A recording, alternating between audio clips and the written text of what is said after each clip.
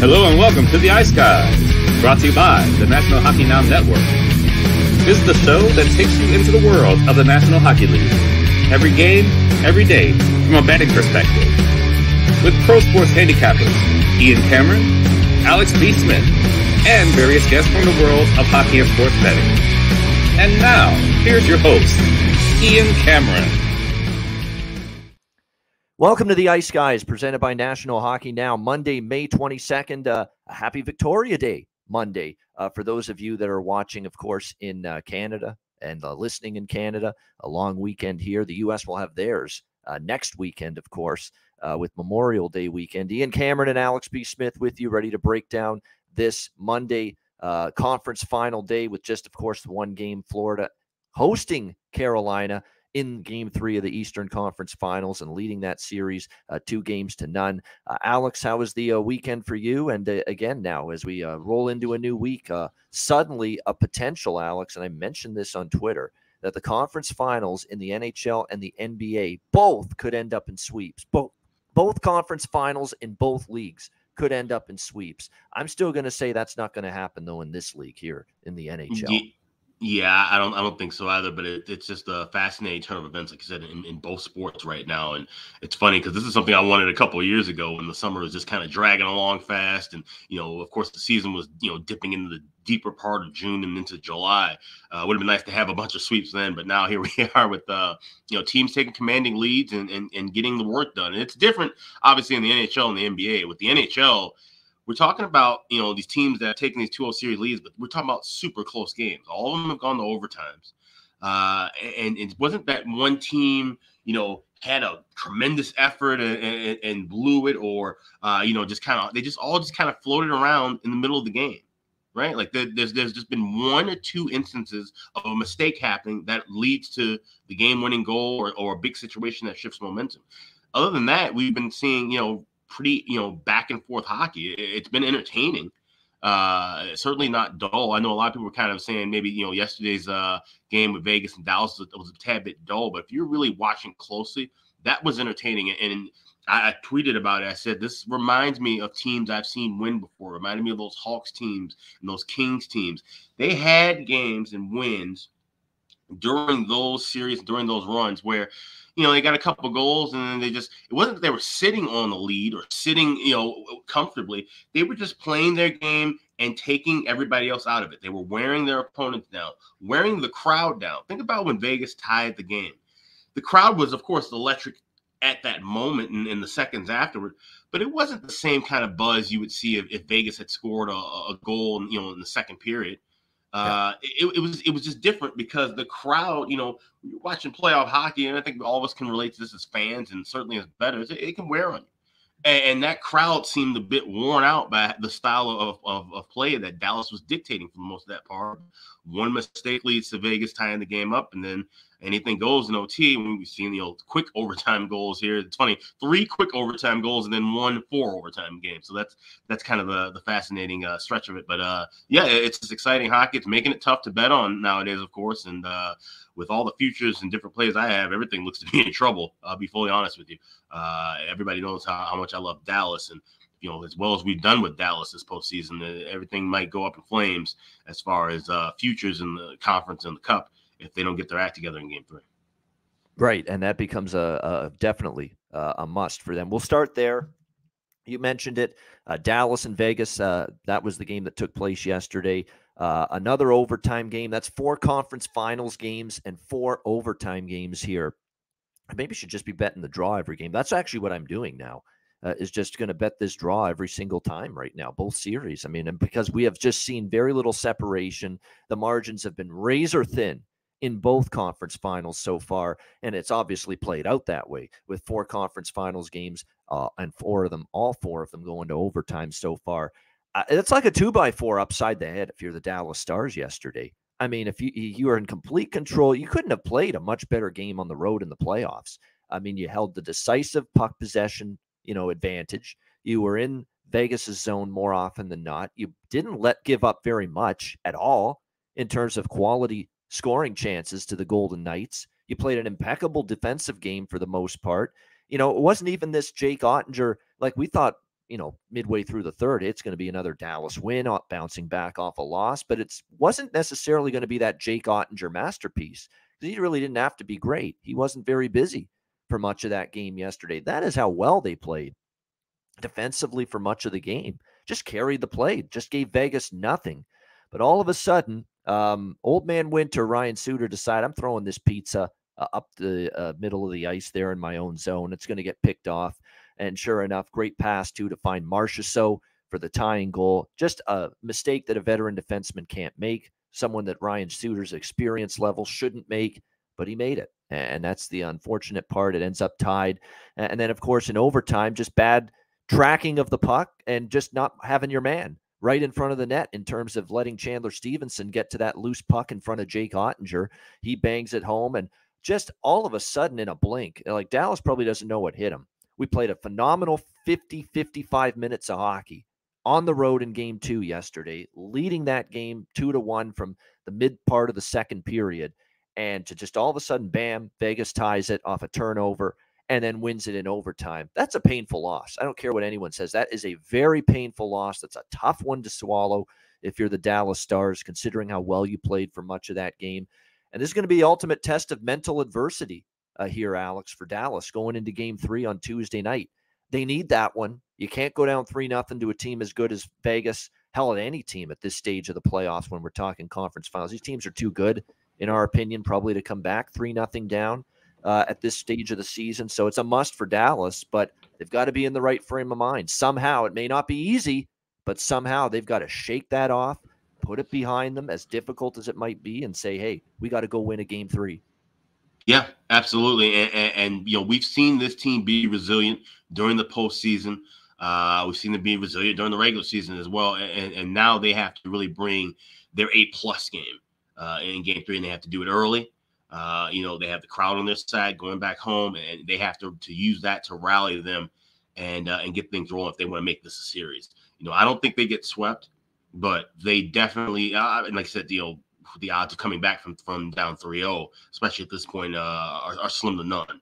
But it's definitely going to be an uphill battle if they don't get off to even just a good start early in the first period of that game. So that's crucial, and maybe kind of tipping my cap a little bit to what I'm going to be playing in that game 3 tomorrow as well. Yeah, I mean, for Dallas, definitely it is a game for them where they got to have, that's the one thing they've actually done pretty well in this series is they led 1-0 after the first period in game 1. And even the start yesterday was good, even with really the only reason it was tied after the first period was Dallas got called for 2 penalties at once to put Vegas on a 2-minute 5-on-3, which allowed them that opportunity to tie the game there. But, it's got to be frustrating too. I just had to laugh too when that game ended. Jason Robertson's finally arrived in the Stanley Cup playoffs, and now his team's down 2-0. He's probably thinking, I can't fucking win here in these Stanley Cup playoffs, right? First 2 rounds, team's winning, but I'm not doing shit offensively. The puck's just not going in for me. I'm snake bit. I'm having chances. I'm getting opportunities, and the puck is just not going in the net. And now I finally scored in back-to-back games. And isn't that how it always works, too, for a great goal scorer and a great offensive player? Just nothing for 2 rounds. And then all of a sudden scores in game 1 against Vegas and scores again yesterday in game 2, goals in consecutive games after a long drought. That's always seems to be how it works. But at the same time, Robertson's thinking, okay, I finally arrived. Stanley Cup playoffs, the alarm clock went off. My offense is coming back. I'm getting my confidence back. I'm getting my swagger back. Goals in 2 straight games. And now we're not fucking winning as a team. That's tough.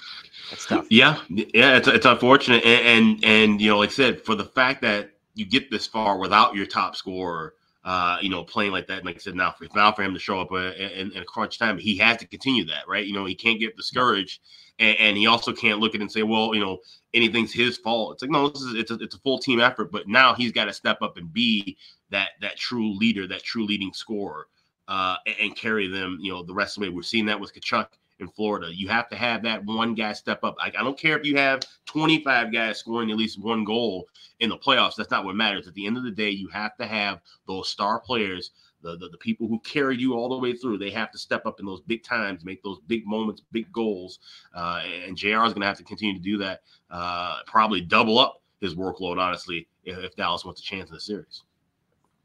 Absolutely. And I think definitely Sagan's got to be a little bit more assertive. I haven't loved his first two games. He had a great chance in game one. He hit the post, but I think he's got to step up. I mean, Ben got you the tying goal in game one, so I'm okay with the way he's played, and actually had some chances yesterday. But yeah, it's just finish around the net. Not enough of it. They had chances to extend that 2-1 lead, and they could not do it. Let's give Vegas a lot of credit, though. I mean, there's a reason they beat Edmonton.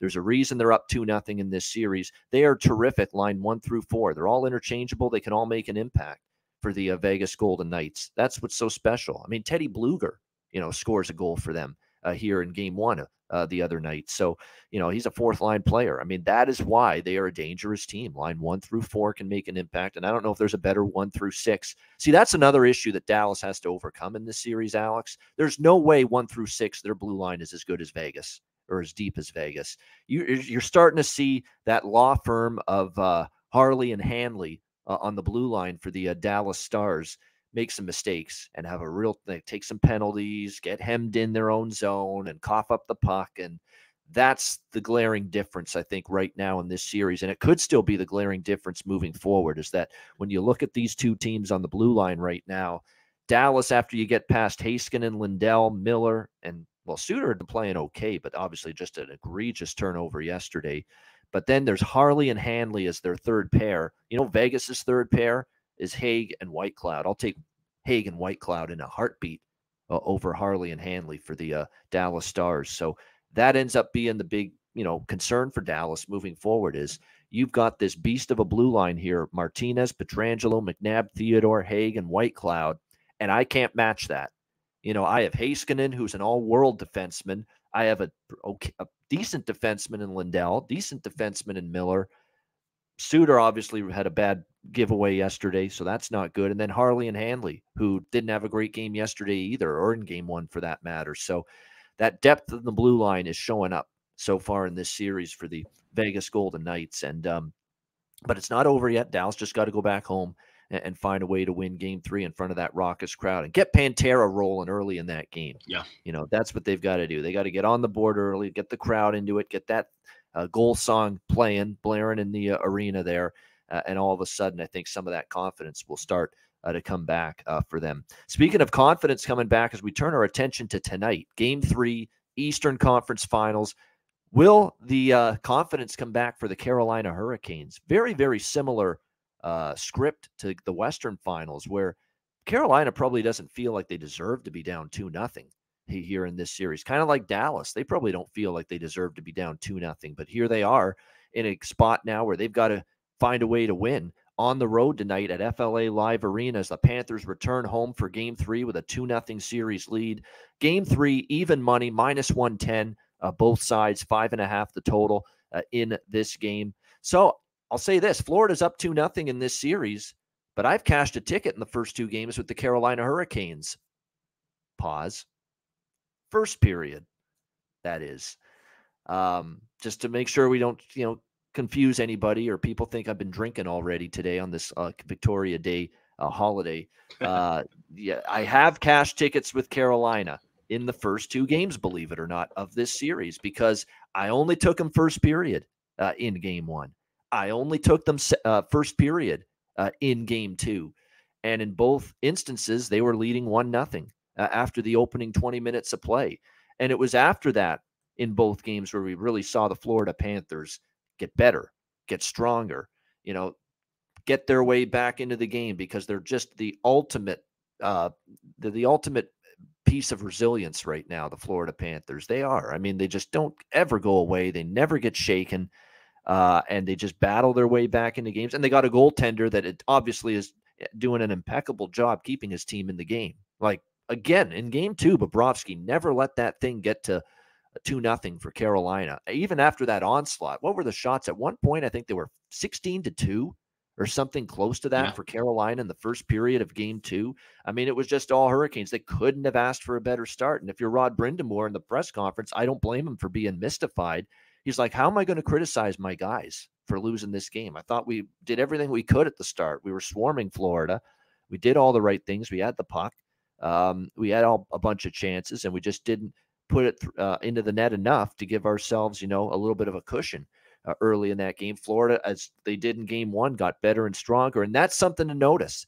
I mean, one game, it's, maybe not a pattern.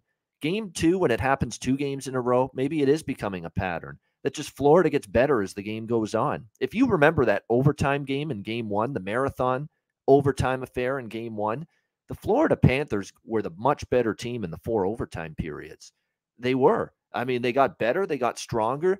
After Carolina was carrying the play for much of regulation that night, Florida was better in the 4 overtimes. And again, with the game two, Florida got better as the game went on. So that is becoming a little bit of a pattern now that we've seen with this series, is that Carolina hot start, but then the Florida Panthers end up just, getting better, digging in. Their forecheck has forced Carolina into some of the turnovers that you just don't typically see from them either. A couple of these goals, a couple of beauty goals too. I mean, that Alexander Barkov tying goal in game two is just an unbelievable goal, just faking the between the legs and then going backhand and just freezing Antti Raanta for just a moment to be able to get him to bite on that.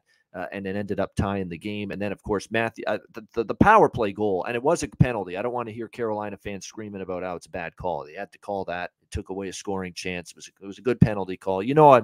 I always say in overtime, call it unless it's something really egregious. That one you had to call, and Florida made Carolina pay for it. I mean, the pass from Reinhart to Tkachuk, man, that was just something else. It was just perfect. Nobody could react in time. A perfect pass to Tkachuk, who fires it past Antti Raanta for the overtime winner. And that's 2 games in a row where it's let's go home, baby, as Steve Goldstein, Goldie on Ice, would say. And it's kind of like the on ice reenactment of let's go home, baby, with that Tkachuk celly following these 2 overtime games, where it's just get out the side door there, get off the ice as quick as possible, get back to that dressing room. Quite the celebration. It's funny. It's the same guy, and it happened 2 games in a row, the same celebration. So pretty incredible stuff. Look, they're 9-1 in their last 10 playoff games now, the Florida Panthers. This is a sensational run. Even in a spot where Carolina's backs are against the wall, it's the height of urgency, the height of desperation for Rod Brindamore's team. I'm not in a rush to take a certainly full game. I'm not in a rush to take Carolina. I'm not. I mean, this Florida team's just on this magic carpet ride. They can do no wrong. They're getting the goaltending of a lifetime right now from Sergei Bobrovsky. Their best players seem to score in the clutch.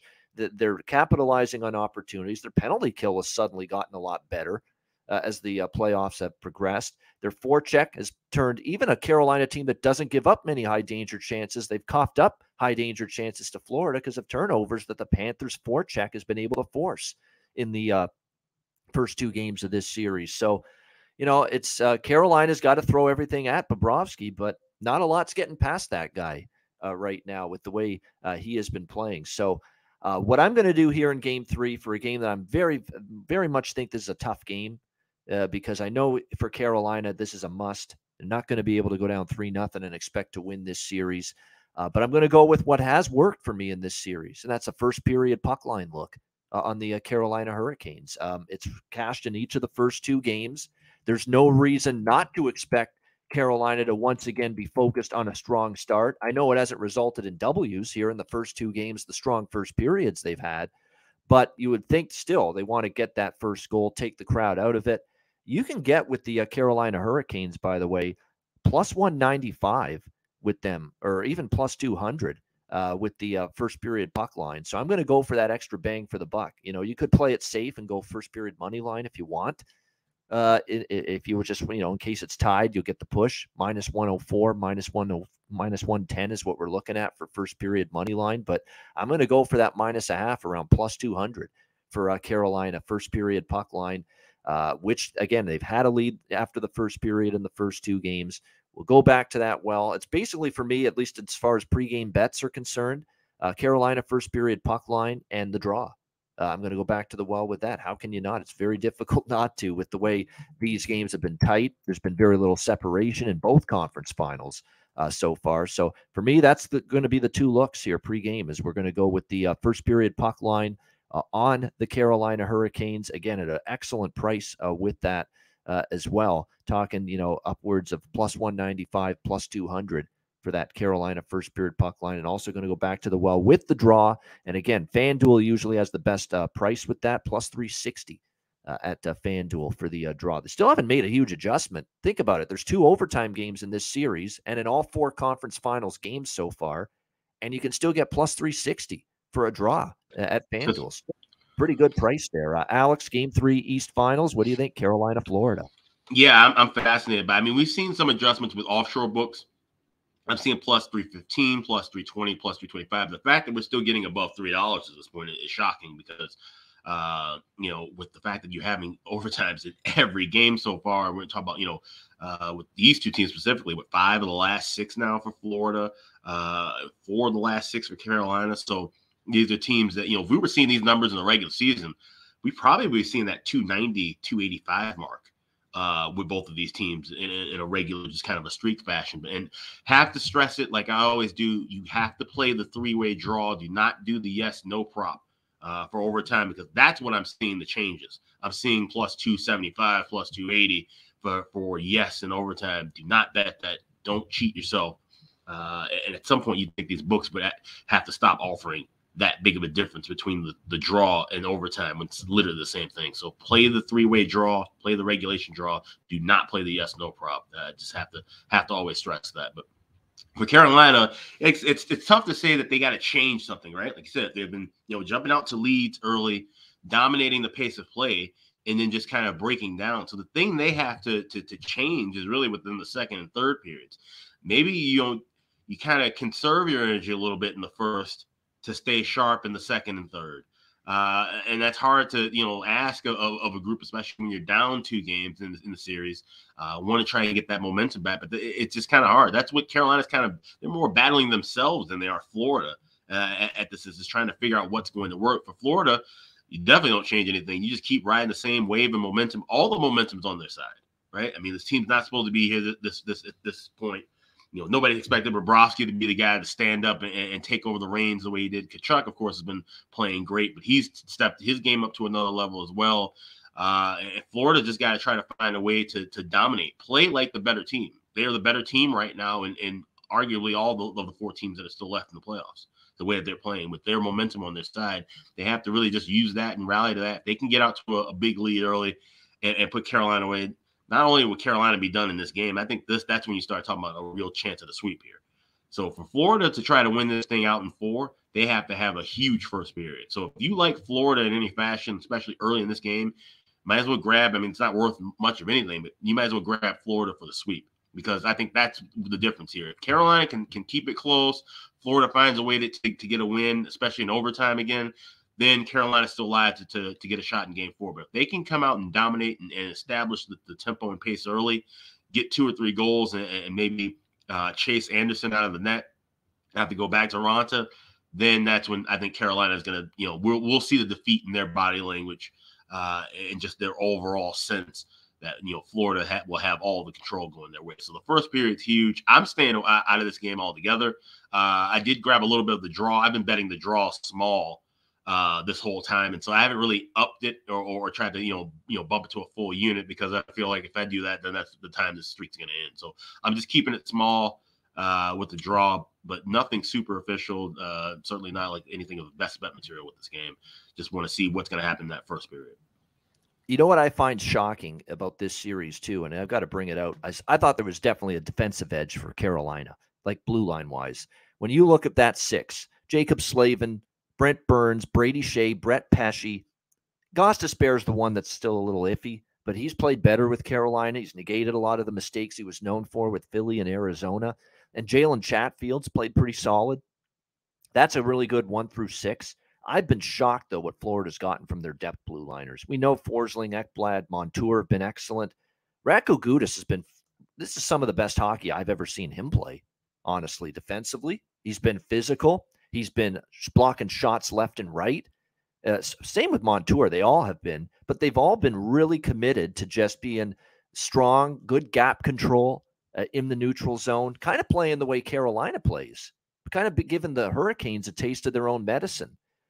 I think that they're kind of all playing over their heads, because I'm not sure in the course of a regular season and playoffs combined that Radko Gudas is this good, that Josh Mahura is this good.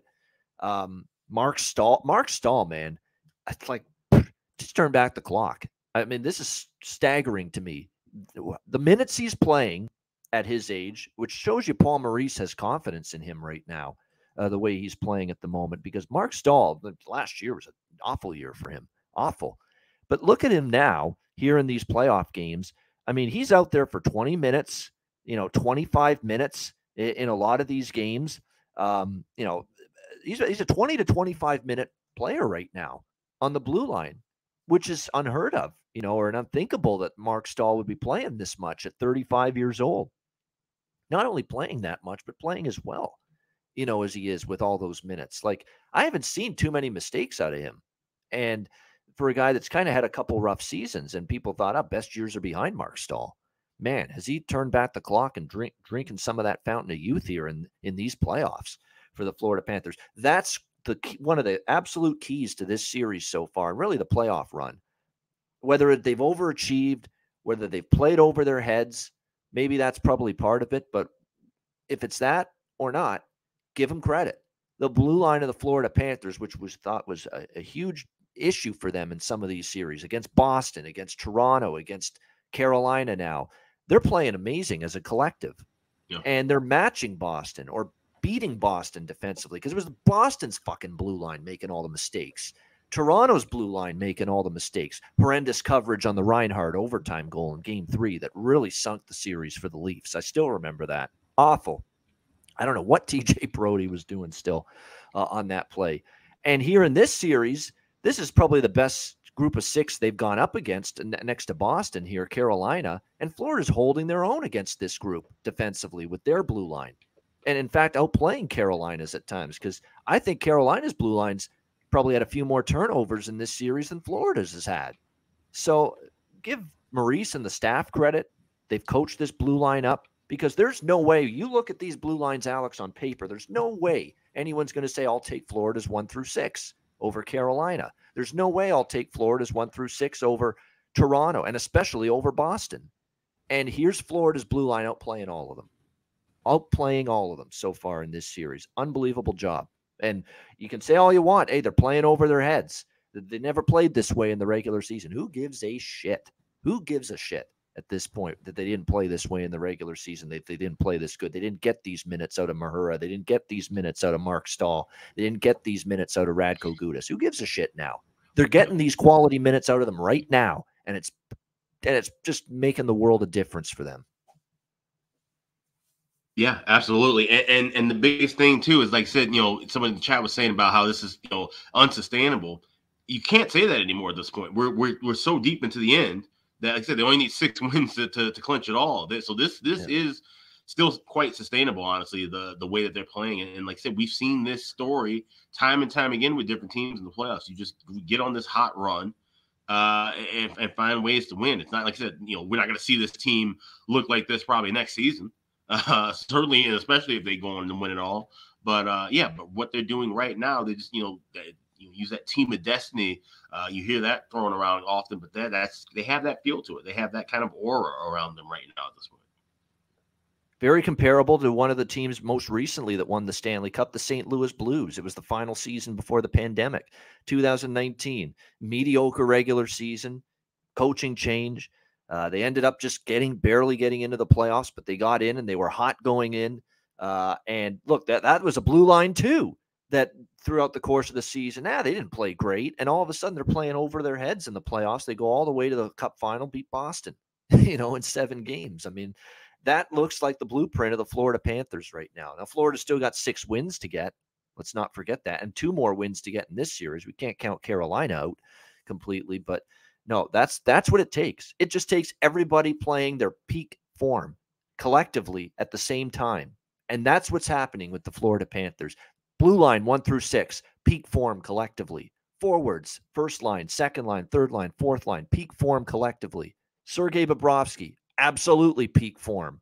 He hasn't had this kind of form probably in 4 years, at least, in net for the Florida Panthers. So that's what it takes to go on a run and maybe win a Stanley Cup at this time of year. Everyone's got to play their best form, their peak form at the same time.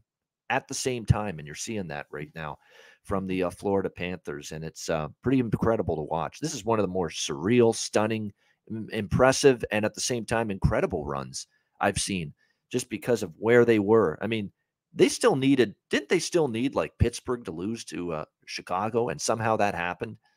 And we're not even talking about any of this shit. Yeah. If Pittsburgh we were on the Betcast. fucking stubbed their toe down the stretch, Chicago and Columbus and some of these games that they lost that they shouldn't have, and Florida may not even be in this postseason chase when it was all said and done. So, but here we are, and it's going to be, if they finish this deal, win this series, go to the final, win the cup, this is going to end up being one of the most insane and improbable Stanley Cup playoff runs that we'll have ever seen, honestly.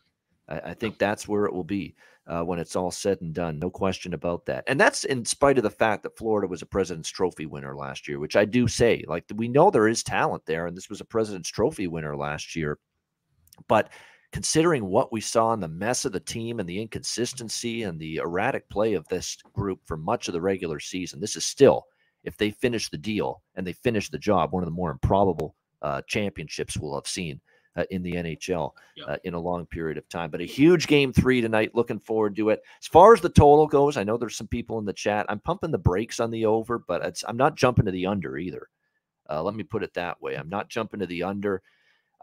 My handicap of game 2 was that with all the fatigue factor and all the minutes on the ice for those defensemen, both sides, game 2, there'd be a lot more sloppiness with the puck and turnovers. And to me, the pace was good and there were some mistakes, but goalies were cleaning up the mistakes, especially goalie Bob in particular.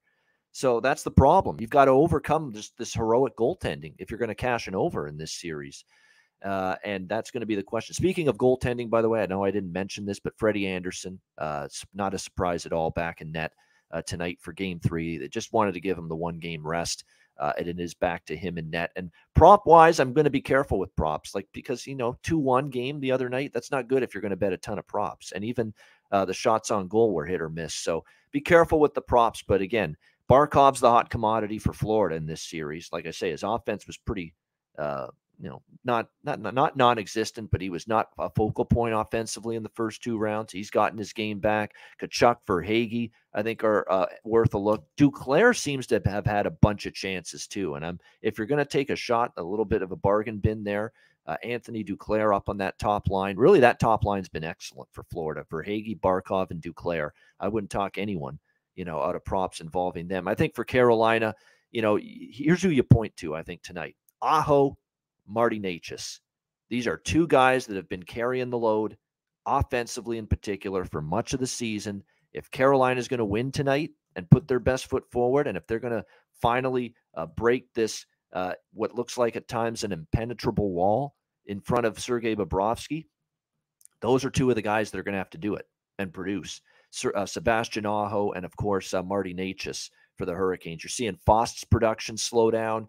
Jordan Martinook, after that incredible series against New Jersey, has been pretty quiet here in the conference finals so far. I think if you're going to look at props for Carolina tonight, you focus on Aho and you focus on Necas, okay, in particular, because these are definitely the 2 guys that have been getting the job done all season for them and are going to have to in a spot like this tonight where the Carolina Hurricanes desperately need a victory. All right, there you go. That's game 3, Eastern Conference Finals, Carolina, Florida. We want to remind you there definitely will be a Betcast Wednesday night because there will be obviously a game 4, Florida, Carolina. The question is, will it be Carolina back in the series and down 2-1? Or are we going to be on a Betcast Wednesday night with the potential of a Florida sweep on Wednesday night, which could end up being the case? So Wednesday night, 8:00 p.m. Eastern time is going to be the start of that Betcast. So make sure you join us for that, 8 p.m. Eastern time on Wednesday night. Again, if you want to join us for the Betcast, DM me at Bobano on Twitter or email Bobano350 at gmail.com, and we will send you the link for the Betcast before it begins. And again, live betting, commentary, drinking encouraged, the usual. And again, if you want to join us on the Betcast, make sure you DM me at Bobano on Twitter or email Bobano350 at gmail.com. I believe we have we're supposed to have Nick Minerva joining us. We thought we might have to reschedule, but it looks like he's trying to join us right now as we speak. There he is. What's going on? Sorry, guys. What's up? It went to spam, and I was like, uh-oh, I have no idea where to find this and that, and now I'm here. I apologize.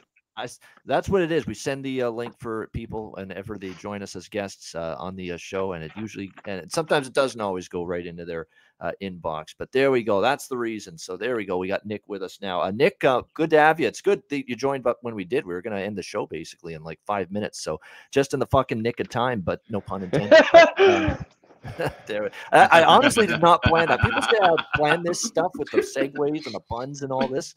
No, I don't. I swear to God, I don't. But good to have you with us. Talk about, you were playing, obviously, pro this season, and also the company, Advocate Athlete, that you're running right now. Tell us a little about that. Yeah, so just to touch base, I'm a defenseman. I'm a 96 born. I played in the SBHL this past year for the Birmingham Bulls. Unfortunately, I got injured halfway through the year, so had to take a step back. But luckily enough, my coaches allowed me to be on the bench and assistant coach as well and run the defenseman. So, and then I had the respect of my peers and my teammates to actually hold them accountable, which I understand that might be a weird little thing. This guy was your teammate, and now he's sitting here screaming and yelling at you on the bench. So I applaud them to listening to me and believing in what I had to give them. And in terms of the Advocate Athlete, it's about 3 months in. Thank you for asking, by the way. It's kind of a custom comprehensive hockey development and advising services. The end goal would be to build an academy and really start something there. I think that the hockey world is craving for a change in the narrative.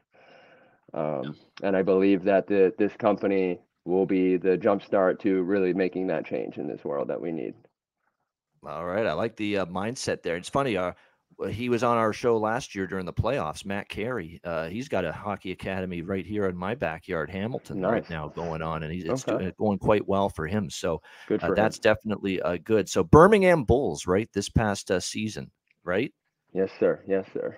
Well, you know what? And this is a day, like we always do this with the player that joins us for the first time. We get the clip, we get the highlight reel, we go to the vault, we find something from their playing days, and I'm telling you right now, we found something pretty damn good as far as our guy Nick Minerva here is concerned. And let me just bring this up. But when you look at this league too, this is SPHL, right?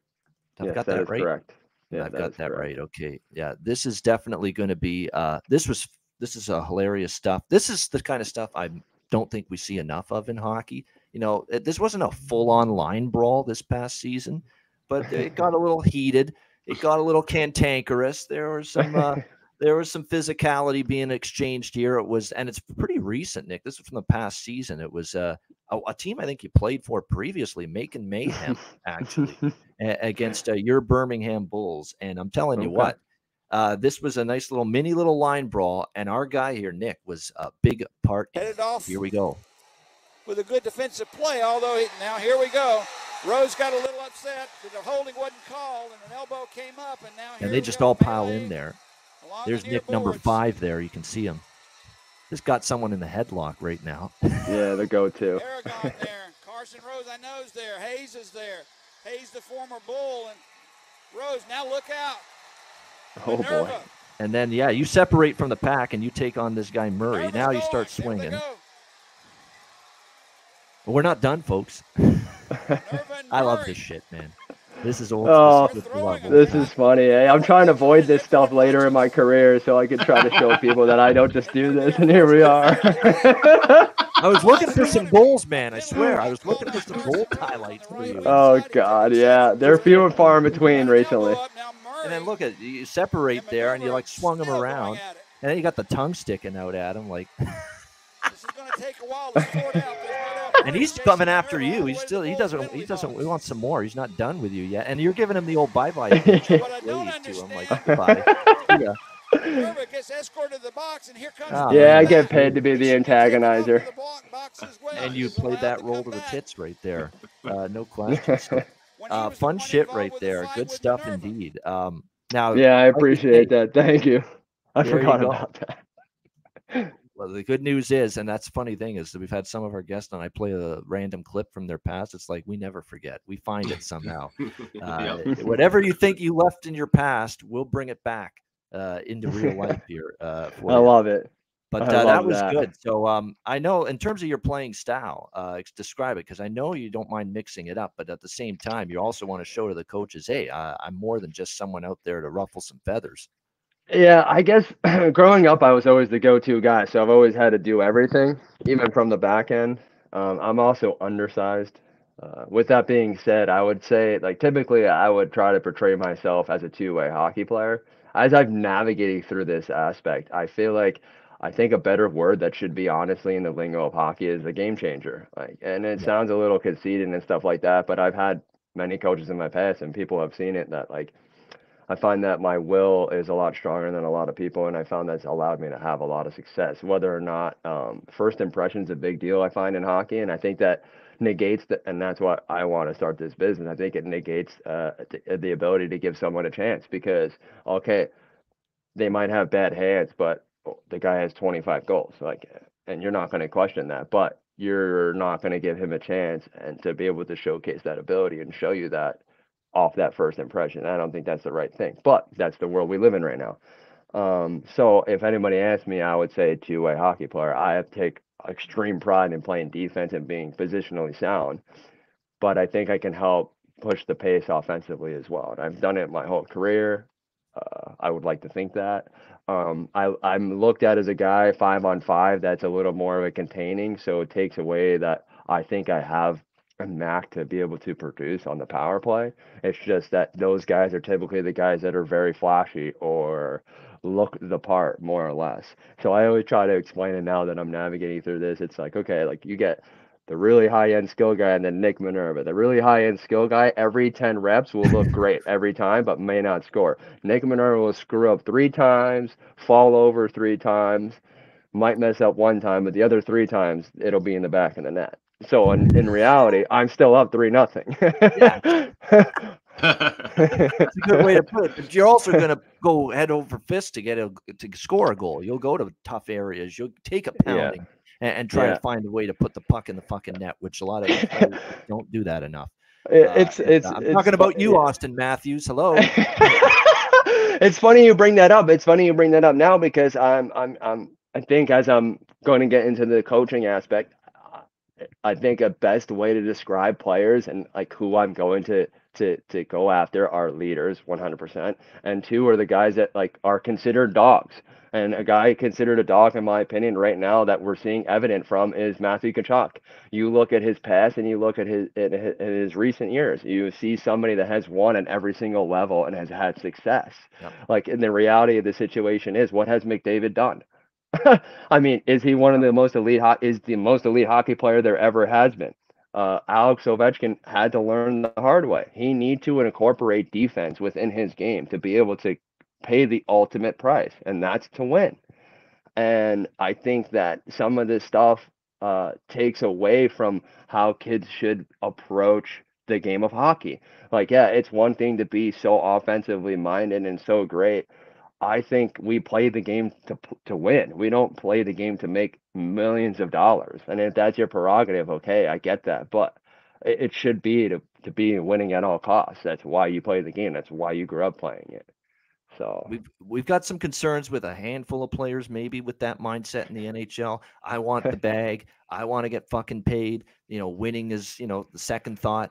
That's everywhere I find in a league like the NBA, where it's just it's insanity. And I know Barkley has just been sounding off on people for resting and load management in that league, and just you got a hangnail, and all of a sudden you're out and not playing one night in the NBA. It's just absolutely fucking absurd. That those guys just they'll take a night off at any length, basically. But no, there's a price you have to pay to win in the playoffs. You got to take punishment. You got to dole out punishment as well, and you've got to find a way to just go that extra mile. You got to play a 200-foot game. You've got to be relentless in puck pursuit. And there's for the floaters of the National Hockey League, that's not a good thing for them. Because you've got to be able to play at both ends of the ice, and there's not always that commitment. And I think if in the case of McDavid, and especially in the case of Matthews and Martin, those Leaf guys that keep falling short, there's that issue with that commitment to be able to do that and consistently for 60 minutes, not do it for one shift and then not do it the next shift, because that one shift you don't do it, the puck's in the back of your net. And that's what Yeah. happened in one game for Toronto against Florida in the last round, game 2, when they had that great first period.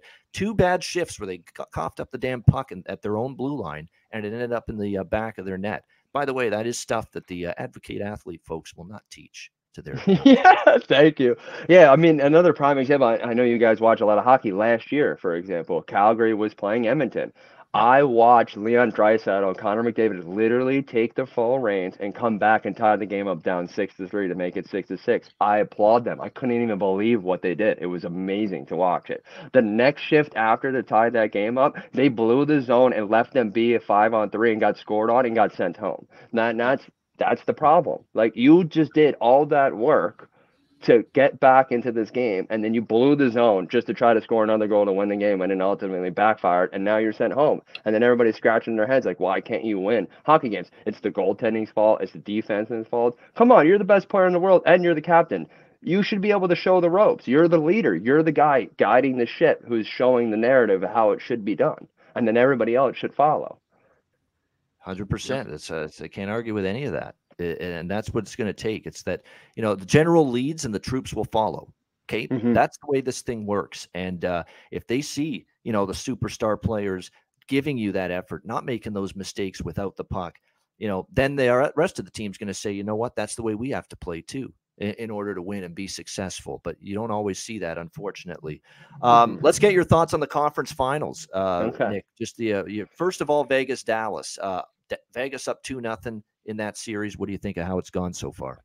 I thought it's gone pretty well. I think, being in overtime and it's a great series thus far. I think Vegas is going to take it. I think they have the right depth and the right guys at the moment. I think were hungry for success after their first year, so they're continuing to be hungry. Within that being said, I think some of the superstars on the other side in Dallas, you're not hearing a lot of them, right? You're hearing more of these younger guys that are coming through the ranks right now that are being the studs. And then I think if they want to have that overall success, you're going to need to start hearing those other guys' names, not to mention any names, Ben and Sagan. But they need to start showing up and do what it takes and be that leader to show everybody else. That's true. And a great point by Sancho in our chat. We'll put the comment up on the screen right now. It's actually true. I never thought of this, but it's actually kind of right. Don't ever take Dallas to win anything. And then after that, Cowboys fan.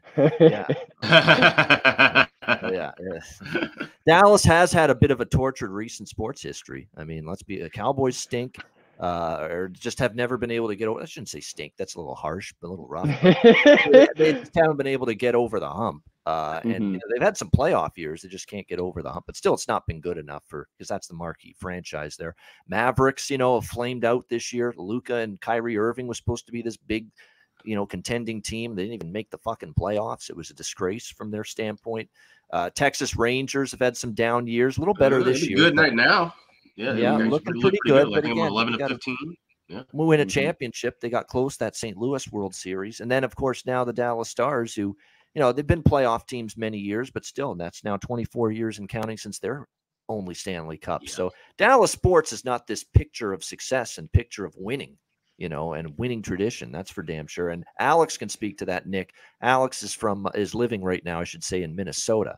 So if any Minnesota people know what it's like not to win anything.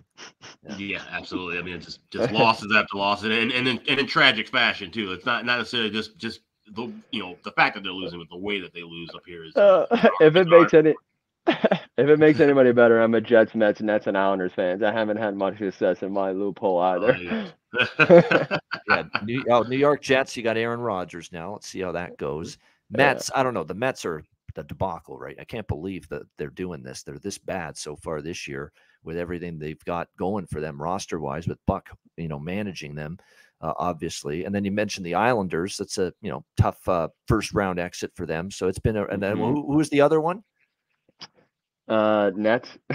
There you go. The Nets. Oh, Brooklyn Nets. There you go.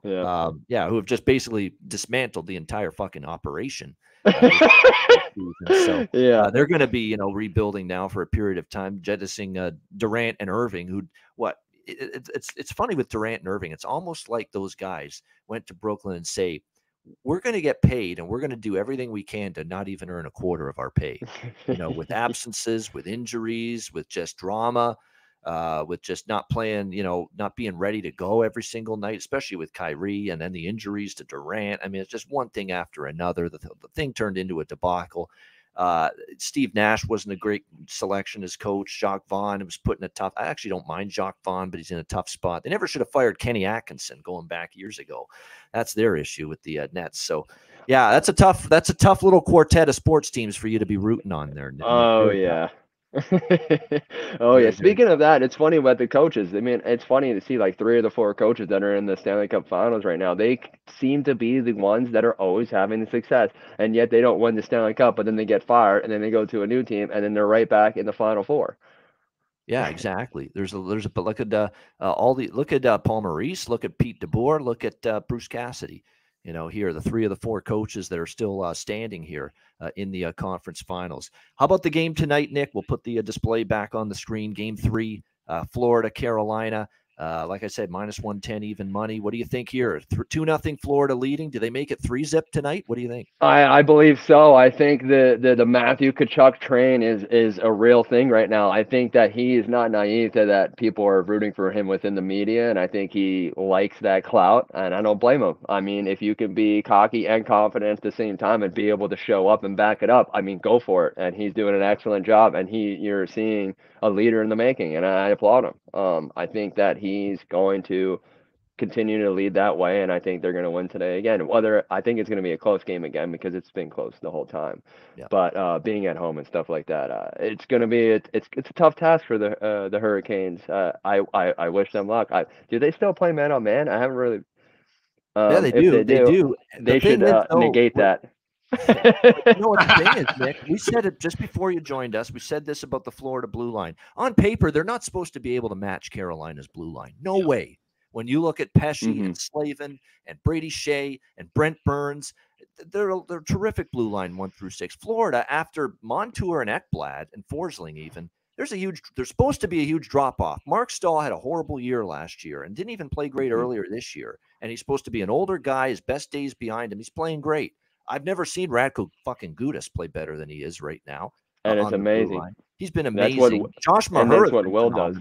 Yeah, They weren't supposed to be as good depth-wise on the blue line as Carolina or as Toronto or certainly as Boston in the first round. And here they are. Those 6 defensemen are playing over their heads. And I know there's still some detractors for Florida's run, Nick. They're saying, oh, but these guys were shit earlier this year. Last year they didn't play great. Who cares? They're playing over their heads now. And they're playing great now. And that's all that matters. Yeah. You just got to get to the dance. Yeah. Anything can happen. Yeah, and that's exactly what you're seeing right now. By the way, so Nick likes Florida. What I also failed to mention when I mentioned this game, and that I like Carolina in the first period, just like I did in game 1 and game 2. It cashed for me in game 1 and game 2. I'm going to go back to it tonight, Carolina in the first period. What I also mentioned on Saturday was I thought it would be worth a look that if Carolina first period cashes in game 2, which it did, I would look at the intermission, at the first intermission, I'll bet the draw and Florida. And sure enough, what happened? The draw cashed, and Florida came back and won in overtime, and Florida would have cashed as well. I would recommend that tonight, too. It's not bad. Until Carolina shows they can be good in the second period and in the third period of a game in this series. If Carolina's leading after the first period tonight, I'm probably going to hit the same 2 bets. Draw and Florida live in the first intermission. I think that's not a bad option. It worked in game 2, and maybe it can work again here tonight. Great stuff, Nick. Like I say, better late than never. Joining us here on the show. Hit the like button. And we appreciate it. But you should do more podcasts. You got the energy like me, so that's good stuff. All right, great stuff. We'll be back though to wrap things up. We got best bets coming up. We'll get to those in just a moment, right after we hear from our 2 great sponsors, Gramco and Manscaped. Support for the Ice Guys is brought to you by Gramco. Whether you or your team's game is on the field, screen, racetrack, court, or the ice, Gramco is for the game. Grown by farmers who spent years developing premium hemp genetics, Gramco provides customers with consistent quality Delta-8 THC products ready for any occasion. Gramco currently offers numerous Delta-8 products, including vape cartridges, disposable vapes, pre-rolls, gummies, wake and bake coffee, and more. Gramco offers an enjoyable, legal high delivered discreetly and directly to you. Gramco is also available at many American retailers as well. You can get the best Delta-8 cannabis products on the market shipped quickly and discreetly from Gramco. And if you visit www.thegramco.com. Use promo code IceGuys. You will get 20% off of every order, and any order that's on the site over $50 will be shipped free with standard shipping. So live elevated with Gramco and check out their wonderful Delta 8 products today.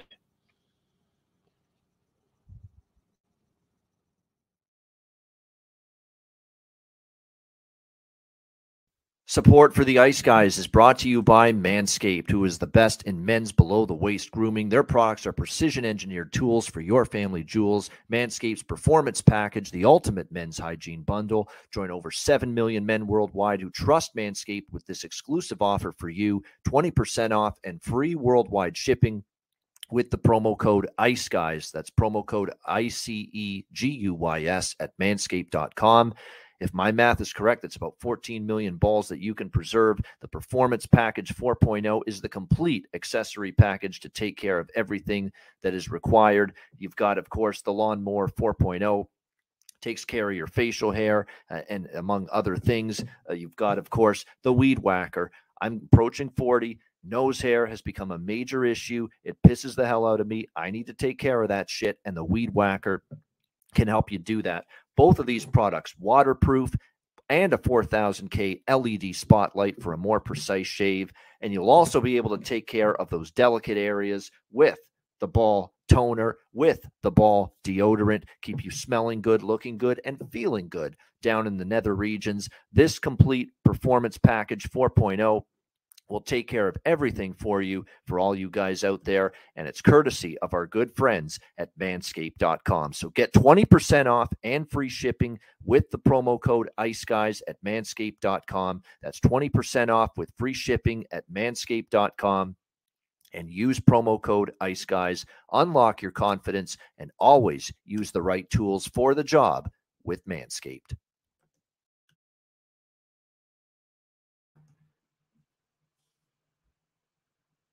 All right, we're back, and it is time now for best bets to wrap it up for this edition of the Ice Guys. Alex, we'll start with you. What do you like for best bet?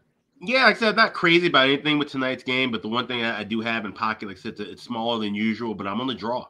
If it ain't broke, don't fix it. We've seen 4 of them in a row in this conference finals, and this is definitely the series where I can feel it, still being tight, still being a very close kind of a battle, and will probably take a little longer than 60 minutes to get it done. So you can get plus 315 and as high as plus 360 at FanDuel.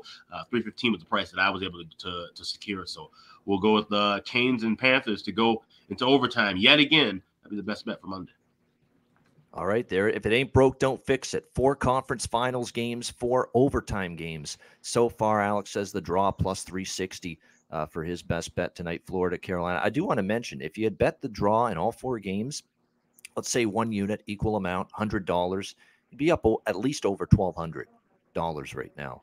That's really something if you had bet all 4 draws. So $1,200 profit at least.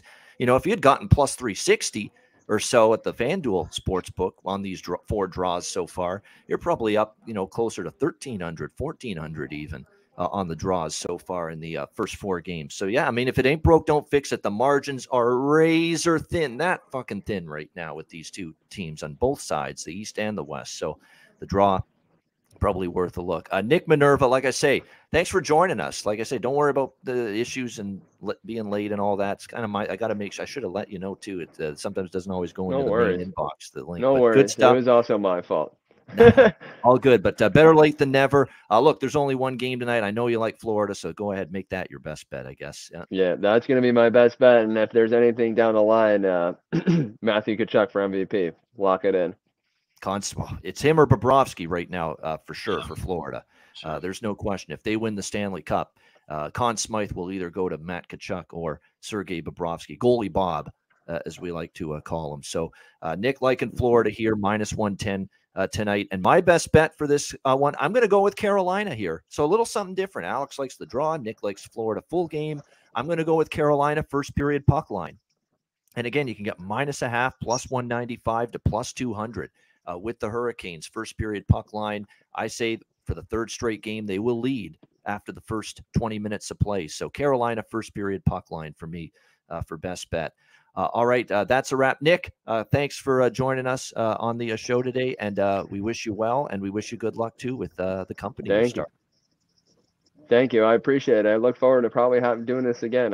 Thank you so much for including me and thinking of me. I really enjoyed this time, and yeah, thank you again.